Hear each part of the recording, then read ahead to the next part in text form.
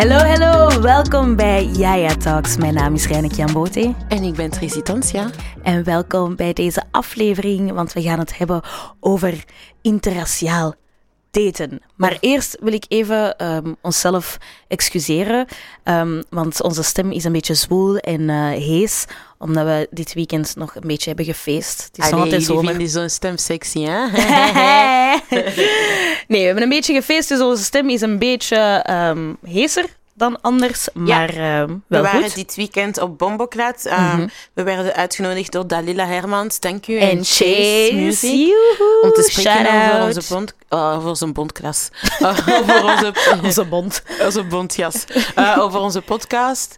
En dat was heel tof. Dus we zijn die avond naar Fire is Gold gegaan ook. En we hebben Aya Nakamura gezien. Dat was heel tof. Dus ja, leuk weekend achter de rug. Last festival voor mij hier in België. Nee. Nee, inderdaad. Maar dus zoals ik al zei, wij gaan het hebben over interraciaal daten. Daten met mensen die een andere culturele achtergrond hebben als u, of van een andere etniciteit zijn, of ook een andere sociale klasse hebben. En vooral ook een andere religie. Dat is wat dat wij verstaan onder interraciaal daten. Ja, of gemengd. Gemengd, ja, een gemengd koppel. Dus Tracy kwam eigenlijk met dat onderwerp omdat zij iets had gezien in het nieuws over een koppel die justement een gemengd koppel is. Mm-hmm. En daar is iets mee gebeurd, Tracy. Ja, als je zegt nieuws, geen VRT-nieuws. De Shade Room nieuws. De Shade Room op Instagram, de roddelnieuws, roddelblaadjes. Nee, ik kijk al een aantal jaar naar, want ik kijk graag naar YouTubers en zo, ja, YouTube-filmpjes en YouTube-filmpjes.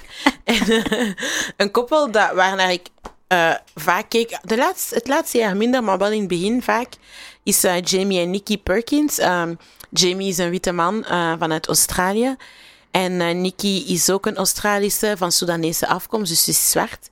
En die waren al 6 jaar getrouwd en zijn ondertussen, vorige week, of deze week, is het nieuws gebroken dat ze uit elkaar zijn na 6 jaar huwelijk. Uh-huh. En ja, dat was natuurlijk, voor heel veel mensen die hen volgen, was dat van wauw, ze hadden precies een perfecte relatie op sociale media. En ook zo van het bewijs, het bewijs van interracial, dat werkt zo. Deze podcast gaat niet over een relatie en over specifiek wat er is gebeurd met hun. En ja, het is uiteraard jammer dat voor elke relatie dat uit elkaar gaat, vooral als je zo kinderen hebt zoals hun, ze hebben 2 keischattige dochtertjes. Ja, dat is een beetje tristig. Dus ja, wij sturen hun toch wel een beetje positieve vibes, want dat is moeilijk wat ze meemaken. Tracy stuurt hun, ik in hun niet. Als je die volgt, dan denk je van, ik hoop het beste voor hun. Ja, ik hoop het beste voor iedereen.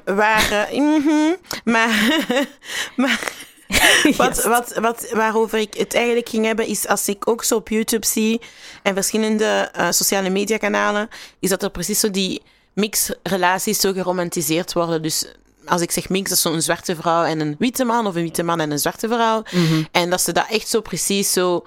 Ja, dat is het ding als je op sociale media kijkt, en vooral in YouTube. En mensen willen de mixed babies en het is gewoon een heel ding eigenlijk, de laatste jaren, hoe dat wij opgroeien nu. En als disclaimer, kijk, liefde is liefde. Je kunt niet kiezen op wie dat je verliefd wordt. Waarom disclaimer? Ja, want sommige mensen gaan misschien denken van, ze hebben dat niet graag, zo die misrelatie. Want ik ken heel veel mensen die gelukkig zijn met een partner die een andere culturele achtergrond, huidskleur of zelf religie heeft als hen. Ja. Dat kan. Maar er is precies een romantiseren rond van, ja kijk, omdat je een mixrelatie zit of omdat je met een witte partner bent als een zwarte vrouw, you made it. Ja. Dat is precies een beetje ook zo subliminal dat je krijgt zo. Ja. En dus daarover gaan we vandaag praten. Ja, maar zoals altijd praten we ook altijd uit onze eigen ervaring. Ik zal anders beginnen. Ik ben zelf samen geweest met een witte man. Wel, jongen op dat moment. We waren 3 jaar samen. En hij is een witte Vlaamse jongen en ik een zwarte Congolese vrouw. Wij zijn samengeraakt door liefde en tijdens onze relatie heb ik nooit echt het gevoel gehad van onze culturele verschillen zou hetgene zijn dat ons uit elkaar drijft. Maar ik moet wel zeggen, als ik bij zijn vrienden was of in zijn omgeving, werd ik er wel niet per se op een slechte manier of zo, maar ik was me er wel van bewust dat, juist, ik ben zwart en ik ben van Congo en dit en dat. Alles wat te maken heeft met het feit dat ik de zwarte roots heb. Maar langs de andere kant... zwarte roots, Congolese roots, sorry. Moeilijk. Maar langs de andere kant, mijn mama was ook zij was echt fan van hem, maar ik weet niet goed of dat het is omdat hij wit was of om het feit dat hij was wie dat hij was. Dus mijn ervaring om als gemengd koppel door het leven te gaan was eerder positief. Je krijgt natuurlijk altijd de comments van jullie gaan zo mooie kindjes maken, bla bla. Maar ik denk ook altijd, mensen zeggen dat toch tegen alle koppels, denk ik. Ik weet niet hoe dat bij u is. Wat is uw ervaring met een gemengd koppel zijn? Wel, voor mij, bij mij is dat een beetje evolutie geweest. Toen ik jonger was, had ik zoiets van, ik kan niet met zwarte mannen daten. En niet omdat ik ze lelijk vond, niet omdat ik daar niet aangetrokken voor was. Omdat gewoon in mijn omgeving, de zwarte mannen dat ik zag, die waren gewoon trash. Behalve, mijn vader... mijn vader heeft ook zijn slechte kanten, maar...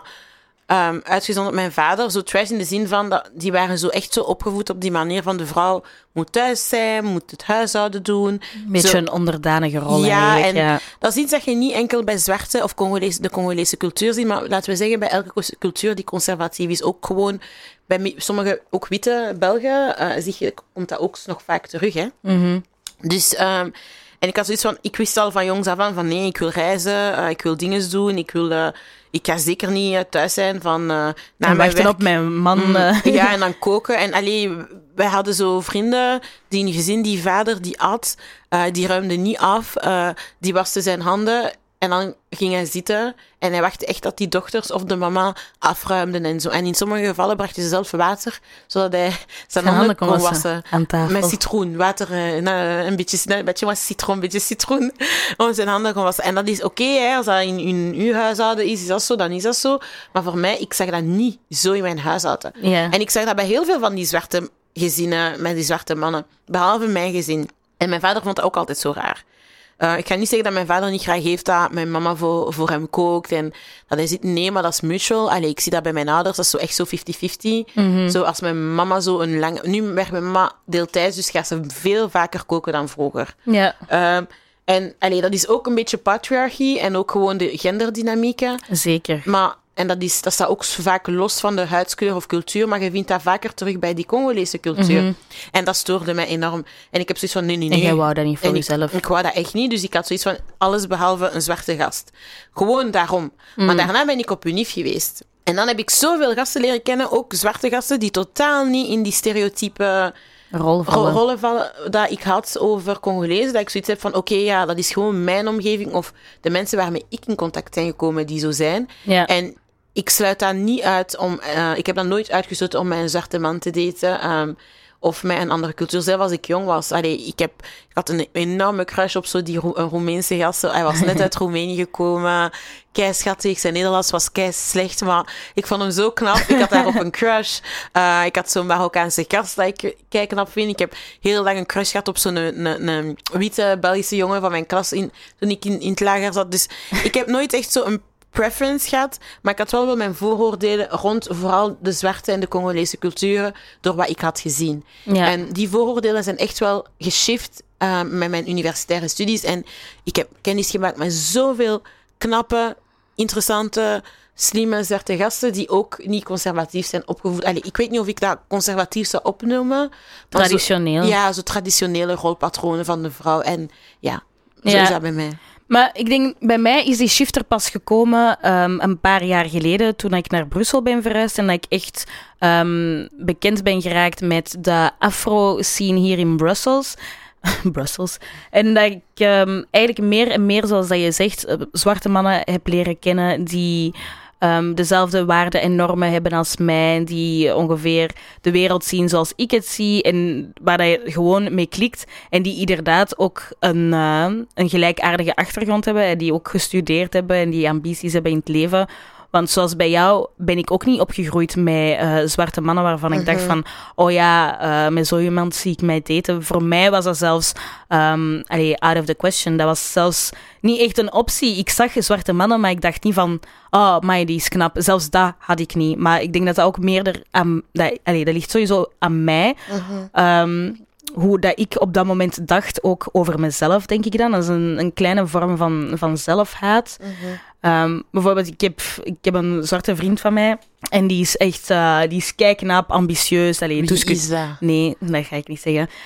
Tout ce que tu veux. En de vorige keer... caches des choses. Nee, ik hou niks voor je geheim. Maar de vorige keer, ik vroeg hem zo al lachend van, waarom heb je mij nooit uitgevraagd? En die zei van, ja, toen op dat moment zei je tegen mij dat je alleen maar met witte mannen date. En ik zo, hè? En ik zo, heb ik dat echt gezegd? En die zo, ja, je hebt dat echt gezegd. En ik zo, wauw, ik schaamde mij echt dood. Ik kon door de grond zakken. Maar dat toont nog maar eens aan hoe dat ik op dat moment eigenlijk ernaar keek, naar die situatie. En nu is dat totaal anders. I love black love, all kinds of love. Maar black love, ja, als dat mogelijk is en als dat in de sterren is geschreven voor mij, dan weet ik dat sowieso ook wel. Maar zoals je daarnet zei, stereotypen. Iedereen vervalt wel in die gewoonte van mensen te beoordelen of veroordelen eerder op basis van dingen die wij horen, dingen die we zien of ervaringen van andere mensen. Dus ja, bij mij was dat stereotype ook van... Mijn mama zei dat vroeger vooral van ja, Congolese mannen of zwarte mannen, dit, dat, die bedriegen u of die houden geen rekening met u. En zij sprak ook gewoon uit haar eigen ervaring. Dus zij heeft niet zo'n positieve ervaring gehad met Congolese mannen. Dus ik denk dat zij mij gewoon wou beschermen tegen die outcome. Maar daardoor eigenlijk heeft dat ook een invloed gehad over hoe dat ik keek naar die mannen. Ja, maar ik denk dat is sowieso... Onze ervaringen hebben een impact op hoe dat wij bepaalde zaken zien. Maar als ik bijvoorbeeld... omdat ik heb ook witte mannen gedate, of ik heb vriendinnen die witte mannen hebben gedate, en ze hebben echt zo van alles meegemaakt. En ik heb vriendinnen die Congolese vriendinnen die enkel met Congolese mannen zijn geweest en heel hard een Congolese omgeving hebben gehad, constant, hè. En niet zo in Vlaanderen, een hele witte omgeving, zoals ik zijn opgegroeid. Ja. En als ik ze sommige verhalen vertel van wat witte mannen doen, ze zeggen van, amai, was dat een witte man? Dat is precies Congolees gedrag. Nee, dat is gewoon, mannen zijn mannen, vrouwen zijn vrouwen. En mensen zijn mensen. Mensen zijn mensen. Dus sommige gedragingen dat je denkt dat enkel voorkomt bij Congolezen, trust me. Ze komen ook voor bij witte mannen. Dat is, dus, dat is gewoon menselijk om vooroordelen te hebben. En wij geven die vooroordelen door aan onze kinderen. Mijn ouders hebben mij nooit gezegd van ja, je moet enkel dit en dat daten. Maar ik heb dat wel al gezien met mijn nichten, die mij altijd zeiden van Tracy, die gaat sowieso met een witte man eindigen. Dat is echt zo'n type voor witte man. Jij kunt enkel een witte man kan u aan. Eerst en vooral... Dat vind ik zo hatelijk. Ik vind dat eerst en vooral, dat is gewoon... respectloos. Ja, respectloos. Zwarte mannen onderschatten. Alsof zwarte mannen niet voor een outspoken black woman zouden komen. Yeah. Of zo een zwarte vrouw van mijn type. Alsof dat ik niet genoeg ben voor zwarte mannen. Zo voelde ik mij wel toen ik jonger was. En ook alsof dat er iets mis is met mij. Yeah. Dat ik gewoon niet geliefd kan worden door verschillende culturen. En vooral niet mijn eigen cultuur. Ja, sommige van mijn nichten zeiden dat. En het ding is, dat is ook gewoon een soort van complex interioriseerd. Yeah. En dat je ook zoiets hebt van, als ze met een witte man trouwt, dan is ze safe. Want ja, witte mannen hebben geld enzovoort. En ze hebben geen probleem met het feit dat zwarte vrouwen of een vrouw thuis niet kookt of zo. Ja. Terwijl, dat is niet waar. Ik ken zoveel witte mannen die het tegenovergestelde zijn. Alhoewel er stereotypen zijn over zwarte mannen en mannen die op een traditionele wijze zijn opgevoed. Dus, als je opgroeit met die stereotypen, uiteraard, of wanneer dat mensen je dat zeggen, dan ga je ook niet snel, als je een zwarte man ziet, zo zeggen van, ik wil die daten of op de avances ingaan, omdat je zoiets hebt van, nee, ik heb altijd gehoord van, ik ben niet gemaakt voor zwarte mannen, dus ik ga automatisch een witte man kiezen. Yeah. En ik zeg het je, toen ik op Unief ben gegaan, is dat compleet veranderd. Ik heb lang iemand mixed gedate, zoveel verschillende zwarte mannen. Dus ik heb zoiets van, mannen zijn uiteindelijk mannen, vrouwen zijn uiteindelijk vrouwen. En zoals we zeggen, mensen zijn mensen. Ja. En ik vind alle soorten gedragingen bij alle verschillende mannen terug. Dat is vanuit mijn eigen ervaring. En door het ouder worden heb ik dat ook gezien. Ja. En we kunnen ook over die complexen spreken dat we hebben. Hè. Maar ja, tuurlijk. Dat mensen ook zo van, als je met een witte man trouwt, voilà, you made it. Inderdaad, you made it. Maar ik denk ook wel, als we... ik spreek nu gewoon voor mezelf.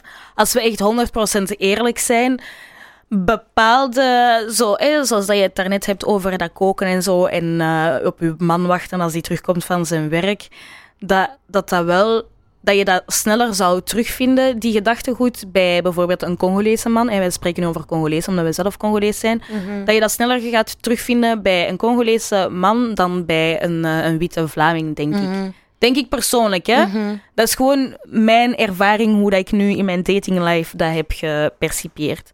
Dus... Ik weet het niet. Ik denk dat, omdat die vaak nog op een traditionele wijze worden opgevoed. En mannen repeteren ook wat ze thuis zien. Exactly. Als je, zoals het gezin dat ik zei, die papa die thuis zijn handen was aan de tafel en wacht dat iemand zo water kon brengen. Die zoon die of dat zijn bord. Die zoon die dat ziet, wie weet gaat hij dat repeteren. Bij ons is thuis, mijn broer, zelfs als hij dat zou doen in zijn eigen gezin, zou ik dat raar vinden. Yeah. Want hij was zelf zijn eigen bord. Ik bedoel, I'm not washing your fucking dish. Dus dat is... En ja, dat is zo zelf. Ik heb dat ook opgemerkt, als ik zo converseer met een zwarte man, vaak de eerste zaak die ze gaan vragen van, kunt jij koken? Oh my god, dat is zo waar. Dat is echt een van de eerste 5 vragen of zo. Ik heb mijn datingervaring. Nooit heeft een witte man dat gevraagd. En ik heb 3 jaar mijn gast geweest en ik kan ook wel goed koken, omdat ik doe dat graag. Mijn mama is daar ook veel mee bezig en ik ben opgegroeid zo in de keuken. Yeah. Maar ik heb 1 keer niet gekookt voor mijn witte vriend, waarmee ik lang was. En ik weet niet, het was gewoon mislukt. En dan heeft hij gezegd van, jij moet nooit meer koken. Ik had zoiets van, oké. Is goed. Maar het ding is, het is niet... En het is niet dat je heeft zo gezegd van, ze is minderwaardig omdat ze niet kan koken. Of ze is minderwaardig omdat ze niet kan kuisen. Ze is minderwaardig omdat ze dan geen goede huisvrouw is. We moeten echt wel die stereotypen breken, want uw vrouw zijn wordt niet gelimiteerd aan deze zaken. Exactly. En jammer genoeg, mannen die traditioneel zijn opgevoed, soms Congolese mannen, denken altijd zo van, ze is een goede vrouw omdat ze kan koken. Exact. Ze is een goede vrouw omdat ze goed kan kuisen. Terwijl dat een echtgenote echt zoveel meer is dan dat, hè. Allee. Een luisteraar. Ja, je moet goed kunnen luisteren. Je moet goed zijn in bed. Allee. Ja, kom. We gaan er niet flauw over doen. Liefde geven. Jawel, ja. Ik wou dat mooi uitdrukken, in liefde maar geven. Maar liefde geven kan van alles zijn. Ja, hè? Maar waar. seksueel moet het ook wel goed zitten. Ja, Allee, je moet geven in bed, qua. Het is super grappig. Ik had een tatin zo van mijn wijk. Die is ooit zo tegen mij komen zeggen, zo Congolese tatin. Die hebben echt ook geen taboe.